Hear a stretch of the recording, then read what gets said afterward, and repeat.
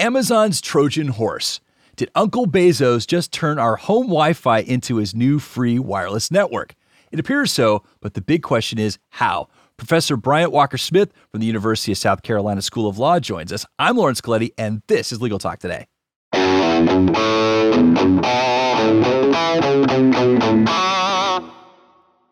Welcome back, listeners. Thank you for tuning in. It's always a privilege to be here with you. We have another terrifying tech episode today, but first, we need to thank our sponsor for their generous support, Nota. Nota is powered by M&T Bank because you went to law school to be a lawyer, not an accountant. Take advantage of Nota, a no-cost IOLTA management tool that helps solo and small law firms track client funds down to the penny. Visit trustnota.com/legal to learn more. And that's Nota spelled N-O-T-A. As usual, terms and conditions may apply. Okay, let's say hello to our guest, Professor Bryant Walker-Smith from the University of South Carolina School of Law.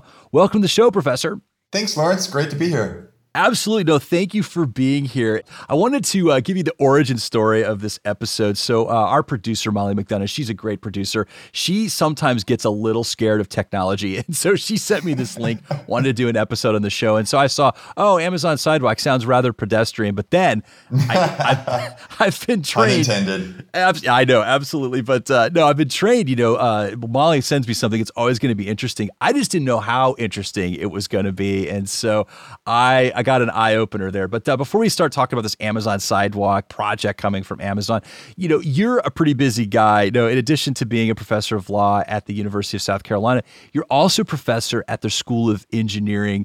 You do a little bit of affiliate scholar work at different institutions. So you're at the Center for Internet and Society at Stanford School of Law, and you co-direct the University of Michigan Project on Law and Mobility. And I guess whenever you have free time, you do some publishing at newlypossible.org. So I guess, Professor, you're a man of all parts. Tell us about your day. What do you do? Oh, gosh. I tell people that I get to spend my time doing whatever I think is the most interesting and important. I love it. And that's everything from thinking about new issues, what I call the law of the newly possible, how technology affects law and how law affects technology, but also helping my students and others think through these issues themselves so that they can go on and really lead the way on these issues. I teach, for example, tort law to about a third of South Carolina lawyers. Which is a great privilege and a great responsibility. I sure hope I'm not teaching anything wrong because, God help our state. Well, excellent. Well, we'll transition over to our Amazon Sidewalk topic for the day. And so, like I said, Professor, after I read this, I was quite alarmed. And so, just as a brief recap here, so this Amazon Trojan horse, you said in the introduction. I had to laugh. If it's a Trojan horse, we let that in years ago. Oh, yeah, no, for sure. And I think it's an apt description. And so, this technology basically siphons off part of your internet connection and provides it as part of this free network. So I guess let's start with this. Before we get into the policy questions, Professor, Amazon Sidewalk, what is it actually intended to do? Because there's a design behind this. Yeah, so as you said, Lawrence, it's a new wireless network. I'm not sure if we would call it free, but it uses the internet connections of participants, as you said, knowing participants or otherwise, to serve smart devices that require minimal bandwidth. Right. So if you have any smart home devices, cameras, switches, appliances, your home router is already communicating with them. What Amazon Sidewalk does is potentially expands this range for select devices by creating a mesh, right? By linking these together under a different set of communication protocols. One device can talk to another to another. So it can help to move us from smart homes to smart communities and smart worlds, right? You're no longer limited to the reach of your network. Now you can use the networks of your neighbors and, in fact, others around the world. Now, eventually, these devices want to talk to the larger internet. They don't just want to talk to themselves. And that's where it gets kind of interesting because sometimes this mesh will connect back to your home router and sometimes it will connect to someone else's. So functionally, other people or other people's devices could be using a portion of your broadband and you could be using a portion of theirs, and Amazon will certainly be using everybody's who's involved in this. The idea is that the whole is greater than the sum of its parts. Right? That's the sense of community, of collective. If we can share, we will expand all of our good. That's the cool part. Now, the more concerning part, perhaps, is that Amazon would like to control this surplus, the difference between the whole and the sum of the parts. And I think that's where a lot of the public concerns and some of the interesting legal issues arise.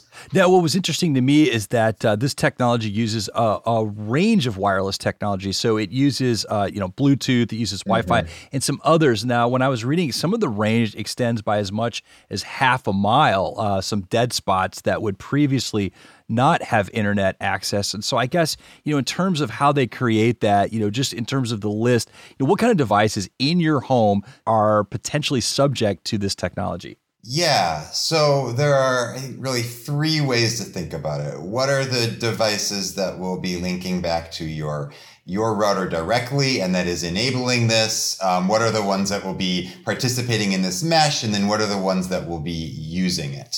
And so this initial, the one that's kind of most concerning is what are the core devices that Amazon is enlisting to enable this network to talk to the internet? And that's going to be a lot of Amazon's devices, including many of its Echoes, many of its Ring products, though surprisingly not, at least initially, its Eero routers.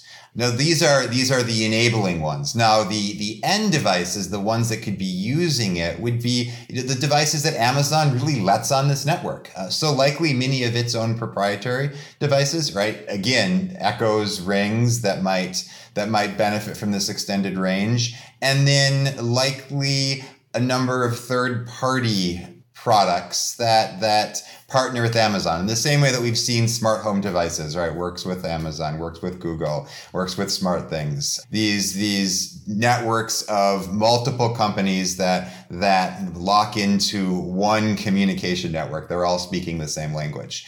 And that's really where a lot of the potential innovation could be as companies and others think about new ways to use this low energy, low bandwidth network to track things. That could be useful. That could be creepy. To expand the range of devices, to perhaps even better understand infrastructure. And imagine being able to dump hundreds of sensors all around and know that these sensors will be able to communicate back to the world. Well, speaking of creepy, I had this follow-up question about one of the devices. I had read that the Echo device for kids is included on this list. And so I just wanted to ask you that. Is that verified? Is that true? The Echo for children is also on this list of devices, part of this new network? Yeah, Amazon recognizes, I think, some versions of the Echo Dot for kids will be part of that. And again, that's a way of linking these devices back into the internet. I don't find that on its own particularly alarming. Okay, gotcha. Well, I do. So anytime those children's products, get involved, I don't know. I always kind of think twice about that. But let's talk about what about the children? Yeah, I always think about the children when it comes to these things. But adults making decisions. It's one thing if we consensually agree to have a creepy spy in our house, but I don't think our kids signed up for it. But well, the parents did buy the Echo Dot for kids. Oh my goodness. Give some notion of parental responsibility there. Well, here's the warning to the parents out there. This device does track on your kitty version of the Echo, so just be fair warned. But let's talk about the bandwidth that's peeled away from this, because it operates off the backbone of the bandwidth you pay for. And so, at Legal Talk Network, we have some pretty robust internet connections. Even at our homes, some of us have home studios, and so any bandwidth peeled off is concerning to people that maybe work in media. And so, how much? Just give us an idea of the scale. How much are they peeling away from somebody's home internet connection to boost up and bolster this network? Yeah, so Amazon says that Sidewalk will use up to 500 megabytes per month at a rate of 80 kilobits per second. So what is that? Hey, you know how the 90s are back in style? Yes. It just occurred to me. Well, I guess this is a bit faster than the dial-up internet that dominated in the 90s. So maybe Amazon is bringing back the 90s. It's a bit slower than the internet on an old 2G flip phone. It's roughly comparable to the data transfer rate for this conversation we're having now, if it were in lower quality. And that means Sidewalk's total potential use is roughly equivalent to maybe a dozen hours a month of dial-up internet. Roughly a dozen hours of this kind of low data conversation we're having. Net Zero, by the way, if you remember them, will still give you 10 hours of dial-up internet every month for free. So in terms of perceived or economic value of that bandwidth, we're not talking a lot. Now, there's an important caveat, and I think you alluded to this. Many internet service providers offer upload speeds that are a fraction of their download speeds. And if Amazon uses this network for, let's say, data collection, for a lot of upload intensive activities, then those upload demands could actually matter more than the download demands. So the comparison that Amazon offers to, let's say, streaming high definition video, I think it's slightly misleading just based on eventually the split between this upload and download. Now, you mentioned that it's our bandwidth, right? Yes, it's our bandwidth. Yeah. The ISP would like to say, the internet service provider would say it's theirs. So, Amazon's certainly not cutting us a check. They're not topping up our Venmo account. Amazon would probably say that we're getting compensated in kind, right? I give some of my bandwidth and I take some of yours, like those leave a penny, take a penny containers at the cash register. It's all kind of a wash, at least on the whole. And taking my legal hat off for a moment, there's something to be said for sharing. We're talking about collective benefit rather than just individual benefit. The technotopiast in me kind of likes that idea. Well, the bill paying part of me does not. And so I want to get back to the Trojan horse aspect of this, because I would never, I know it's not a ton of bandwidth, but I would never approve this on my network. And so I don't recall opting in on this. So when did all this happen? Because I don't remember signing up for it. So I kind of want to go back to what the beginning we were talking about Trojan horses. It's true that in the old devices that you already own, Amazon has enabled this kind of sharing by default. And I get why, as a matter of psychology or security or law, why automatically enabling it in these existing devices seems kind of creepy. It would be much more intuitive to offer it enabled by default in new devices that are sold for this purpose, because we clearly know what we're buying into. On the other hand, I also understand how a default of opt-out that Amazon has chosen could scale this much quicker. The old adage, if you're the first person with a phone, who do you call? Or, if you're the first person on Facebook, who do you friend?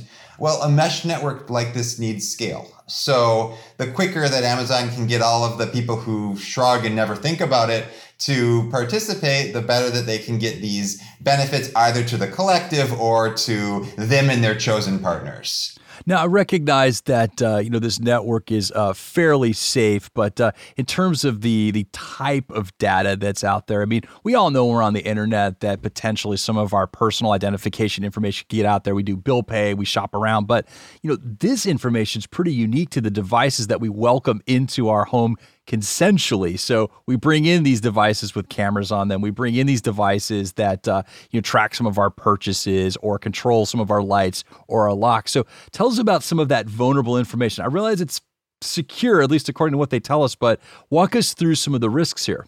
Oh gosh, I think it all comes back to that technical question and less so these policy questions, right? So if you have a smart camera or a smart device, it is already connected to the internet. Data is already flowing in all sorts of interesting ways. And it's a matter of policy and practice. What is shared, what is exposed, what is used.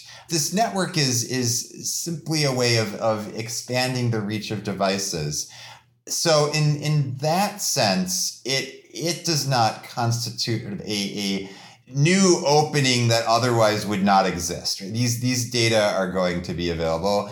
Companies are going to have access. Now, there are a few caveats. So first is it's not clear that Amazon in the existing smart networks is necessarily one privy to this information. And Amazon, by expanding its reach through a system like this, could potentially have access that it otherwise would not. The second is security is not an absolute. And so when and how might this fail? The adage, keep it simple, or keep it simple, stupid. Well, this isn't. This is a complex mesh network, which involves these devices communicating with other devices, and then all of these devices linked back to various home internet connections managed by Amazon with the participation of third parties that selling devices and perhaps in the future applications that all communicate on this. And that's a very complex infrastructure. And that's where policies and assurances aside, you could see the potential for increased vulnerabilities or just things going wrong.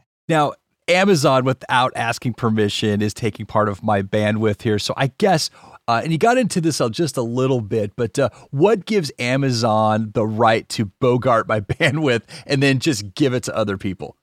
Oh, so we're always so shocked by what seems new and shiny. And this is new and shiny, right? Just I guess like the Trojan horse. But look, companies use our internet all the time for our benefit or for theirs, right? Over-the-air updates, including important security updates, they take bandwidth. Then they're often automatic. Some even use their devices in a similar kind of distributed way. Or the microcells that cellular service providers sell. You pay money to a cell company for a device that boosts your cell connection and potentially the connection around those around you. Or basic internet analytics.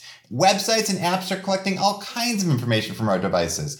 That takes bandwidth. They're always uploading that information. This is using our connection without necessarily our clear knowledge. I'm not saying these are good or bad, just that we've lost interest in them because they no longer seem new.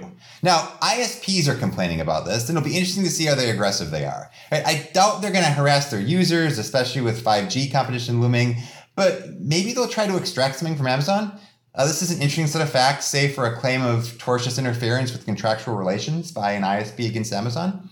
I also wonder whether networks like this will raise some of the same concerns about net neutrality that prompted so many of the regulatory and court battles over the last couple decades about how to classify the internet. So there's lots of interesting, concerning stuff here, but we also shouldn't pretend that this is entirely new. And maybe this will encourage some reflection on this deeper world of sharing that in some ways we should embrace, in some ways we should be skeptical of. Well, I don't know. I feel like pushing back because they didn't ask me, but we'll see. I'll let your comments certainly resonate with me on that.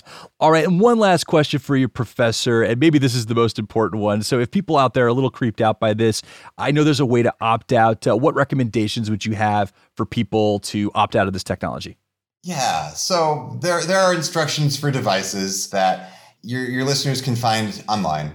This would also be, I think, a really good opportunity, if that is a concern, to step back and think about their online privacy more generally. And there are some tremendous resources that can talk them through that as well. Excellent. Excellent. And listeners, I've got a couple articles that we found in our research. They've got a couple of steps. So if you own a Ring or you own one of the smart speakers, they got some instructions there, and I'll put those into our show notes for you to access. So, well, Professor, I really appreciate your time today. This is a fascinating conversation. Oh, it was my pleasure. And thank you, listeners, for tuning in. We hope you enjoyed today's episode. And if you did, please leave us the maximum amount of stars allowed in your favorite podcasting app. One more thank you to our sponsor, Nota. You can find them at trustnota.com/legal. And that's Nota spelled Nota. And last but never least, thank you to our team, producer Molly McDonough and our LTN audio crew for slugging it out in style. Much appreciated. This has been Legal Talk Today. I'm Lawrence Coletti. Have a great day, everybody.